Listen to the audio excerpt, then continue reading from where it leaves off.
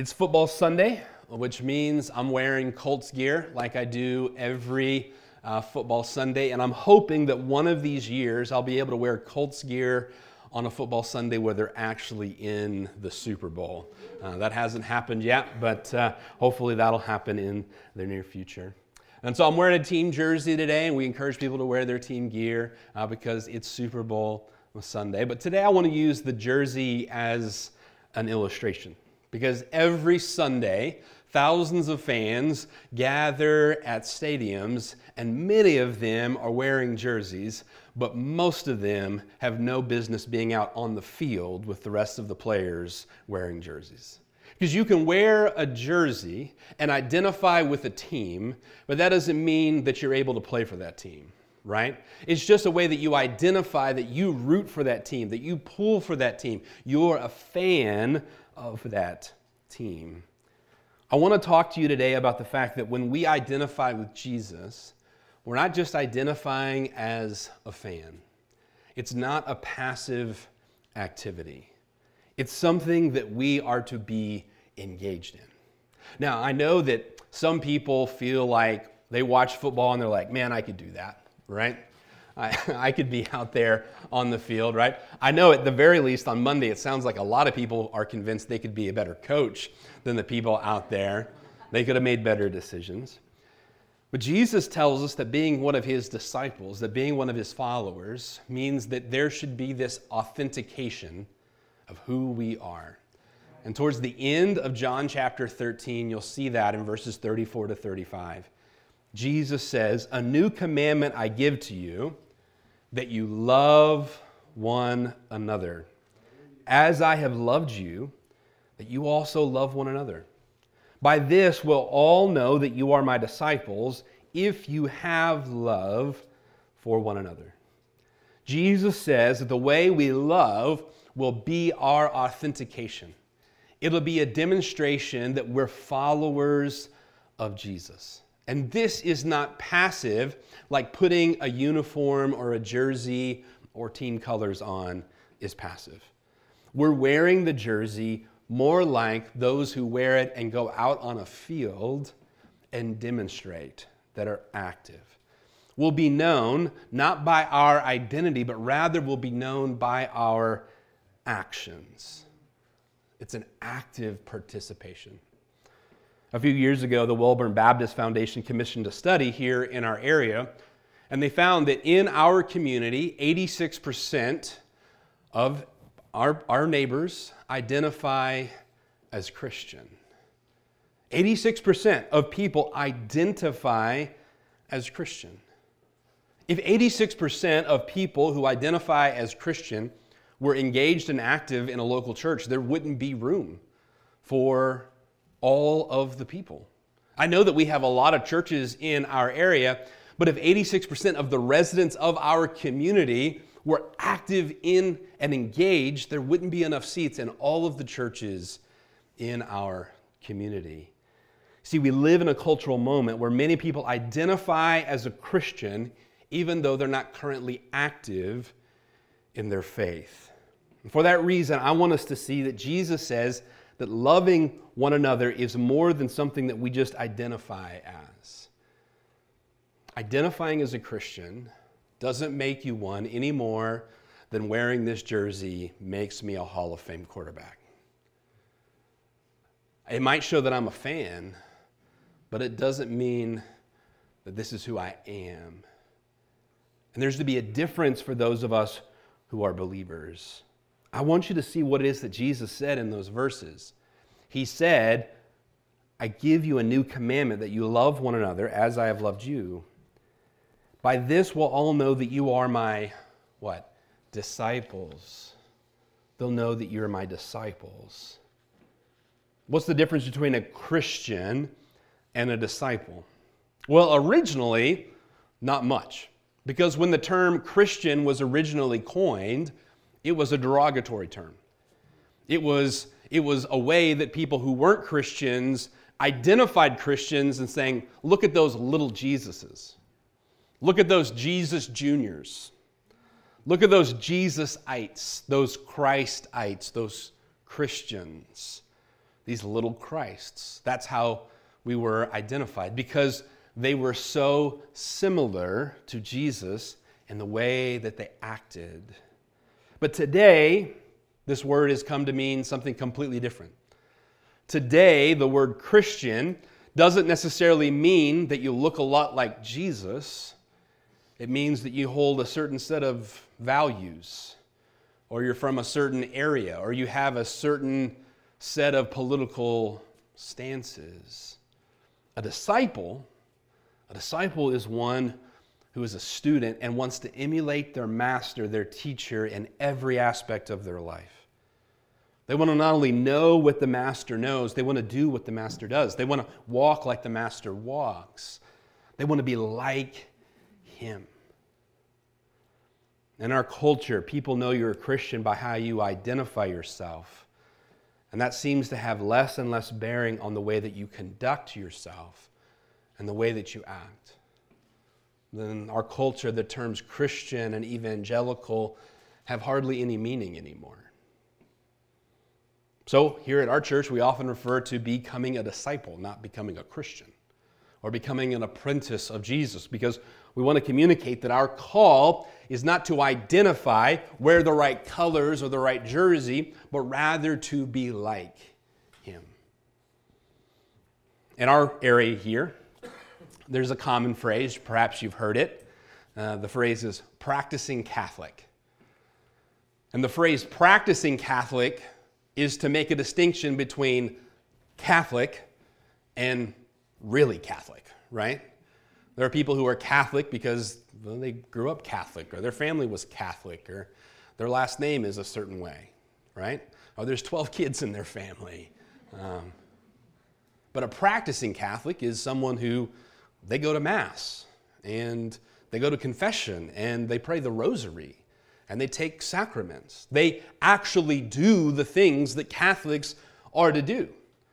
And there's become this difference in terms because there are so many people who are Catholic in name, but are not practicing the practices of the Catholic Church. It's coming to the place where the same is true in the Christian church. The same is true in the Baptist church. There are Christians, and then there are practicing Christians. There are Christians, and then there are disciples. People who want to be like Jesus. And one of the ways that a distinction is made is that we love one another. Our lives are characterized by love. And our world, loving like Jesus loved, will demonstrate that you're not simply someone who's a fan of Jesus, but you're trying to be like him. You're trying to become like Jesus. We are called to be practicing disciples. People who are trying to become like Jesus. And so it makes sense here that Jesus says, love one another as I have loved you.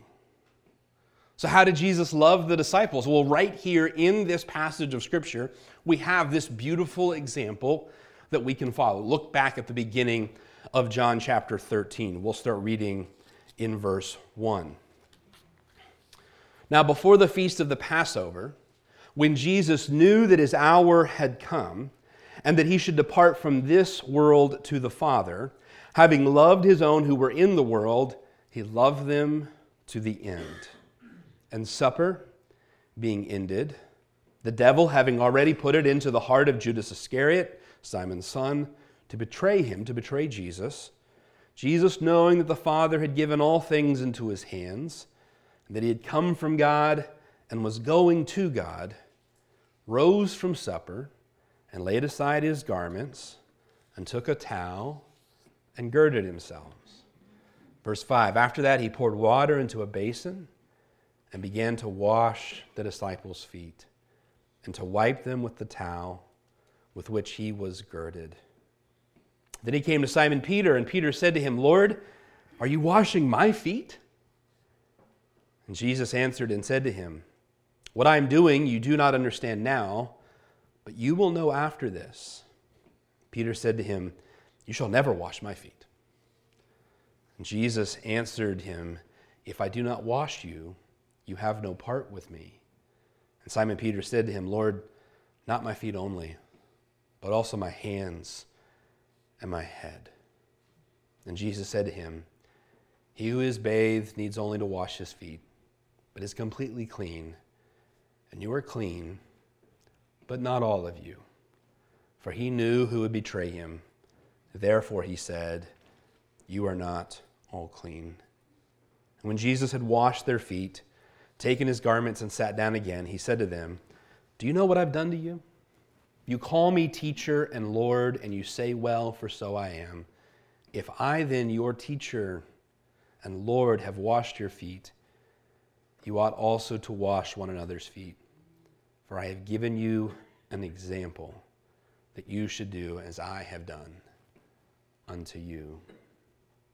I want you to see that Jesus shows the disciples love. And I want you to see that he does it from a place of security. The opening of this chapter tells us that when all of this is happening, that Jesus knows that his hour is coming, that he's about to be taken to the cross. He knows that he is from God and that he will return to God. He knows everything that is happening. And so what happens in this moment is not Jesus just kind of going with the flow. He's incredibly clear on what is at stake, everything that's happening around him, and he's making a choice to give the disciples a lesson through this act in this moment. You know that experience when you're driving and you're just like, suddenly you're like, oh my goodness, I don't remember the last 15 minutes of driving, right? Like I've just been off somewhere else, right? I've been daydreaming. I haven't really been paying attention. That's not Jesus in this moment. He's incredibly focused on everything that's happening. This is an intentional decision that he's making here.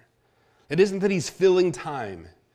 He knows everything that's happening in this moment, and he chooses to show the disciples love. If you read John 13, 14, 15, 16, what you see is that this is the final moments that Jesus has with the disciples, and he's preparing them for them to be sent out and to do ministry without him there. And right now here at our church, we've experienced God's goodness, and he's made a difference in people's lives. We've seen transformation. We've seen people growing in their faith, and we recognize that this is a time for us to be sent out for God's goodness that he's poured upon us here, to see it flow into our streets, into our city, into our community.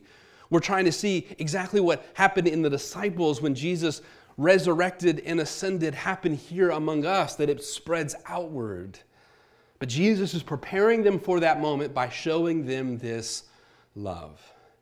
And he does this not to guilt them into service. He does this not hoping that by showing them love, they will show him love in return. He's not doing it out of a place of insecurity. He's doing it out of a place of great security. He knows exactly who he is. And this is important because oftentimes we show love to other people not because we really love them, but because we hope that they love us. We show love to other people. We do things for them. We acts of service to them. We show them kindness, not because we really love them, but because we hope that because we've done this for them, they'll turn around and do for us. That's called codependency. It's when you are desperately in need for love, so you go and do for others, hoping that you'll receive back in return. Jesus is not serving the disciples, hoping to receive in return from them. He doesn't love them, hoping that they'll love him back. He loves them because he knows who he is. He knows his calling. He knows what he is about. I think you can get the best sense of this security when you see who it is that he is enabled to love here. What does this passage tell us? This passage tells us that Judas is about to betray Jesus. Judas is about to turn on Jesus and give him over to the people who will kill him. And Jesus knows that. Jesus knows what's about to happen. And yet, he washes all of the disciples' feet, and that includes Judas. He washes the feet of the man who would turn on him. Later in this passage, Peter says, Jesus, I would never betray you. I would never forsake you. And Jesus says, Peter, you're going to do it 3 times before the night's over. And every disciple here would forsake Jesus and run. These are people who would not be with him in his most dire moment. Jesus is loving them, not in hopes that he'll receive love in return. Jesus is loving them, know that they will not be able to reciprocate, that they will run when the going gets tough. Probably all of us, we have people in our lives that are easier to love than others, right? Probably all of us, there are people that if their name shows up on the caller ID, we take a deep breath before we answer, right? Dear Lord, help me, right? This afternoon, there could be somebody who called you and they needed help, and you would, in a moment, just absolutely, I'll be there. Other people, they would call and they would ask for help, and you'd be like, we have something going on, don't we? We have a thing. Jesus is showing love to the disciples who would flee and forsake him within the day. And Jesus is pouring into them, knowing who they are, knowing that they're far from perfect. And see this, Jesus is not loving the disciples because of all the good they've done. He's not loving the disciples because they're nearly perfect or because they've come a long way. Jesus is not loving them because of who they are. Jesus is loving them because of who he is. He's loving them because he is good, because he is perfect. Jesus loved them like this, not because they're great, not because they're good, but because he is good and he is great. You see, we don't love based on the worth of the recipients. We love because we have been recipients. We have experienced this love that God has poured into our lives. John would write elsewhere, we love because he first loved us. And we're able to have this kind of love because we're not dependent upon receiving it from one another, but because we receive it from him.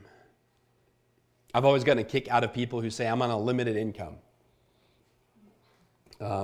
People often say that, like, I can't get that, I'm on a limited income. Hey, me too. Everybody's on a limited income. The richest man in the world, even he has a limit to his money. His limit is much bigger than you or me, but there's still a limit, right? Everyone's got a limit. What we see here in the beginning of this passage, Jesus knows who he is and whose he is. He knows that he's coming from the Father, and to the Father he's going to return. Jesus has been experienced the eternal, endless love of the Father for eternity. And so there is no limit to his love because he has been experiencing infinite, boundless love. And we're invited into this infinite love. We're invited into this unlimited love. And this matters because it's so much easier for us to help someone else when we're comfortable, right? It's so much easier for us to give to someone else when we're flush with cash. But imagine if instead of being flush with cash, you just found out that you're going to owe on your taxes this year. Or that your car, it's going to cost more than your car is even worth to fix your car. And suddenly it's a little bit harder to be generous because you don't have much yourself. Or if you're in pain, it's hard to comfort someone who's in pain, right? I mean, don't ask me to pass the salt right after I've stubbed my toe. I can't think about the salt. I can't think about something else. All I can think about is the pain I'm feeling.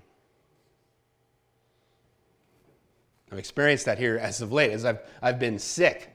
And man, listen, I'm sick. All I can do is just focus on me right now. I just try to breathe. I got a man cold. It is serious. My life is in danger, it seems. But when we step into the love that God has for us, there is no limit. It's infinite. It's unlimited. And so the love that the disciples are experiencing from Jesus, from this place of security, we have this love that comes from being from the Father. And verse 3 says, and the Father had given all things to his hands. that he'd come from God and he was going to God. What was the experience that Jesus had? Jesus knew that God had put everything in his hands. And we are invited into this endless, unlimited love. How can we have a love that overcomes every hardship? How can we have a love where we love even our enemies? By receiving the unlimited love of God into our own lives. A love that's secure. Jesus loved the disciples from a place of security, and Jesus loved the disciples through a practice of great humility. This passage says that Jesus having loved his disciples, he loved them to the very end. That's a powerful phrase. Having loved his disciples, he loved them to the very end. Jesus loved them all the way through. And he demonstrates that love by doing the job of a servant. And not just the job of a servant, but the job of the lowest servant. If you were in a household and you were one of many servants, the job of washing a guest's feet was the job that the newest servant got. The servant with the least amount of seniority. The one at the lowest status. Yeah, we're both servants, but you're less status than me, so you're washing their feet. This is hard for us to grasp because when you go over to someone's house for a Super Bowl party tonight, most likely nobody's going to wash your feet before you come in. But maybe you'll take off your shoes, especially if you have to walk through some mud and they've got nice floors or nice carpet. Well, in Jesus' day, everybody walked everywhere. And they shared the road with not cars on Goodyear tires, but animals who left droppings everywhere. And so they walked in sandals in dirty, dusty, filthy roads in a hot climate. And so when they arrived, their feet were dirty and sweaty and smelly. And when they sat down to eat, they didn't sit at tables like you and I often sit at. They sit at tables that were lower to the ground. So those feet would be pretty close to everyone else. And so they would often have a basin and a towel there at the doorway where you could wash your feet before coming in for the meal. And if you were high class, you had a servant who washed your feet for you.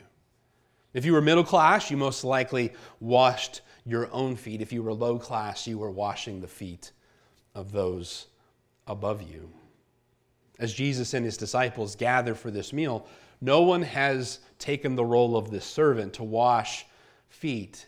And so Jesus sets aside his cloak and takes on a towel and wraps it around himself like a servant would.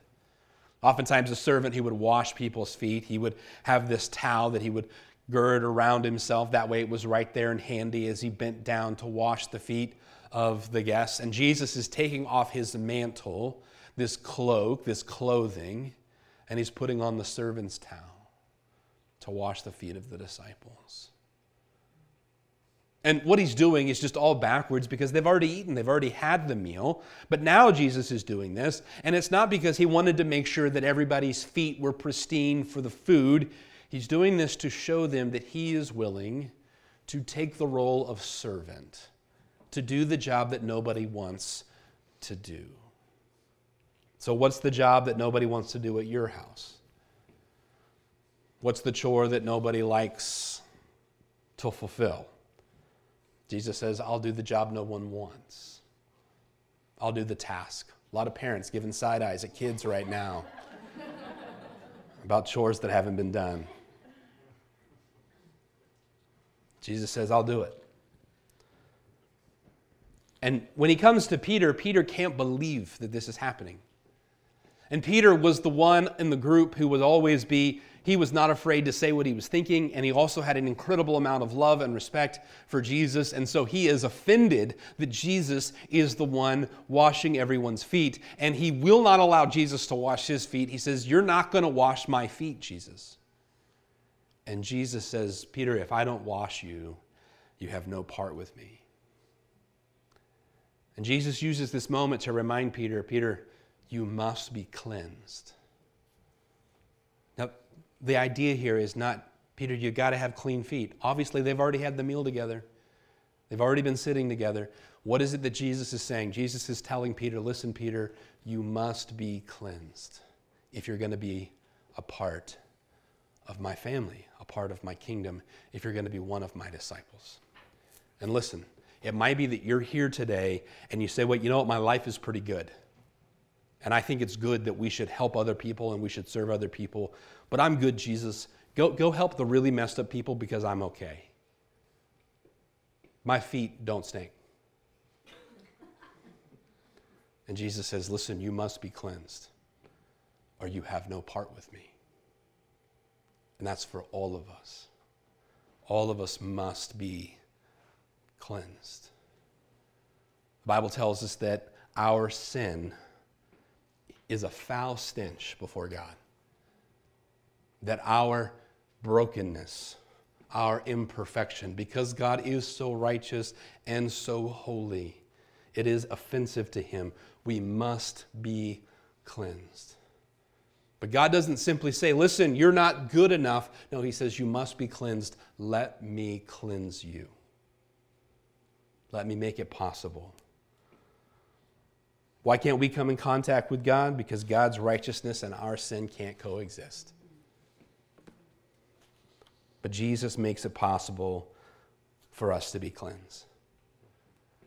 Jesus came, and what he's about to embark on after he has this meal with the disciples, where he's arrested and he's tortured and he's crucified on the cross, is him going through the process of taking the punishment for our sins so that we can be cleansed. And so the attitude that you should have this morning is not, I'm good.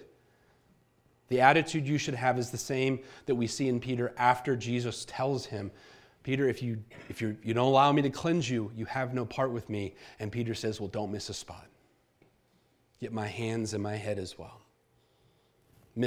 Don't miss a spot. Get every part of me. Redeem every part of me. And when we recognize that there is sin in our lives that we need Jesus to cleanse us from, our response, our approach should be, God, here's all of me. Every part of me. There is no piece of me that I hold back. God, cleanse every part of me. And Jesus says, oh, you're clean every whit, but not all. Remember, Jesus is speaking to the disciples, and Judas is there. And Judas has just had his feet washed, but he's not clean. And I want you to recognize that you can go through the practices.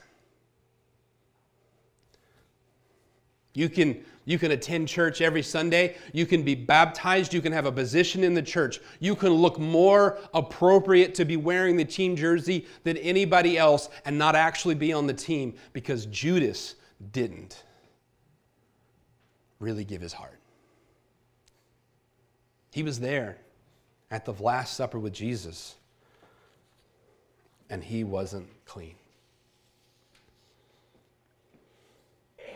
Friend, we get to wear the jersey and we get to live the life of Jesus, not because we've done all of the right things, not because we've gone through all of the right steps, not because we're present for the right practices or the right rituals. We're able to wear the jersey and be on Team Jesus because he's made it possible. And this grace cannot be earned, but it will lead to some effort. It will lead to a different life. This grace is not the result of earning, but it will result in some effort. Can you imagine what it would be like if watching the game tonight, or watching the Super Bowl, just watching it, you got better at football? You got more in shape from just watching these guys on TV? Man, that would be incredible. I'd watch all the football I could. Unfortunately, it doesn't work that way. But when we come to Jesus and we experience his love and grace, It's not just something that we watch. It's something that we participate in. And we abide in his words, and we walk in his ways, and we do his works, and we become more and more like him. And as we go into our community and we show people the love of God, we're doing so not because we're great, or because we've got our act together, but because he loved us. And we're just becoming more like him. Let's bow our heads for a word of prayer.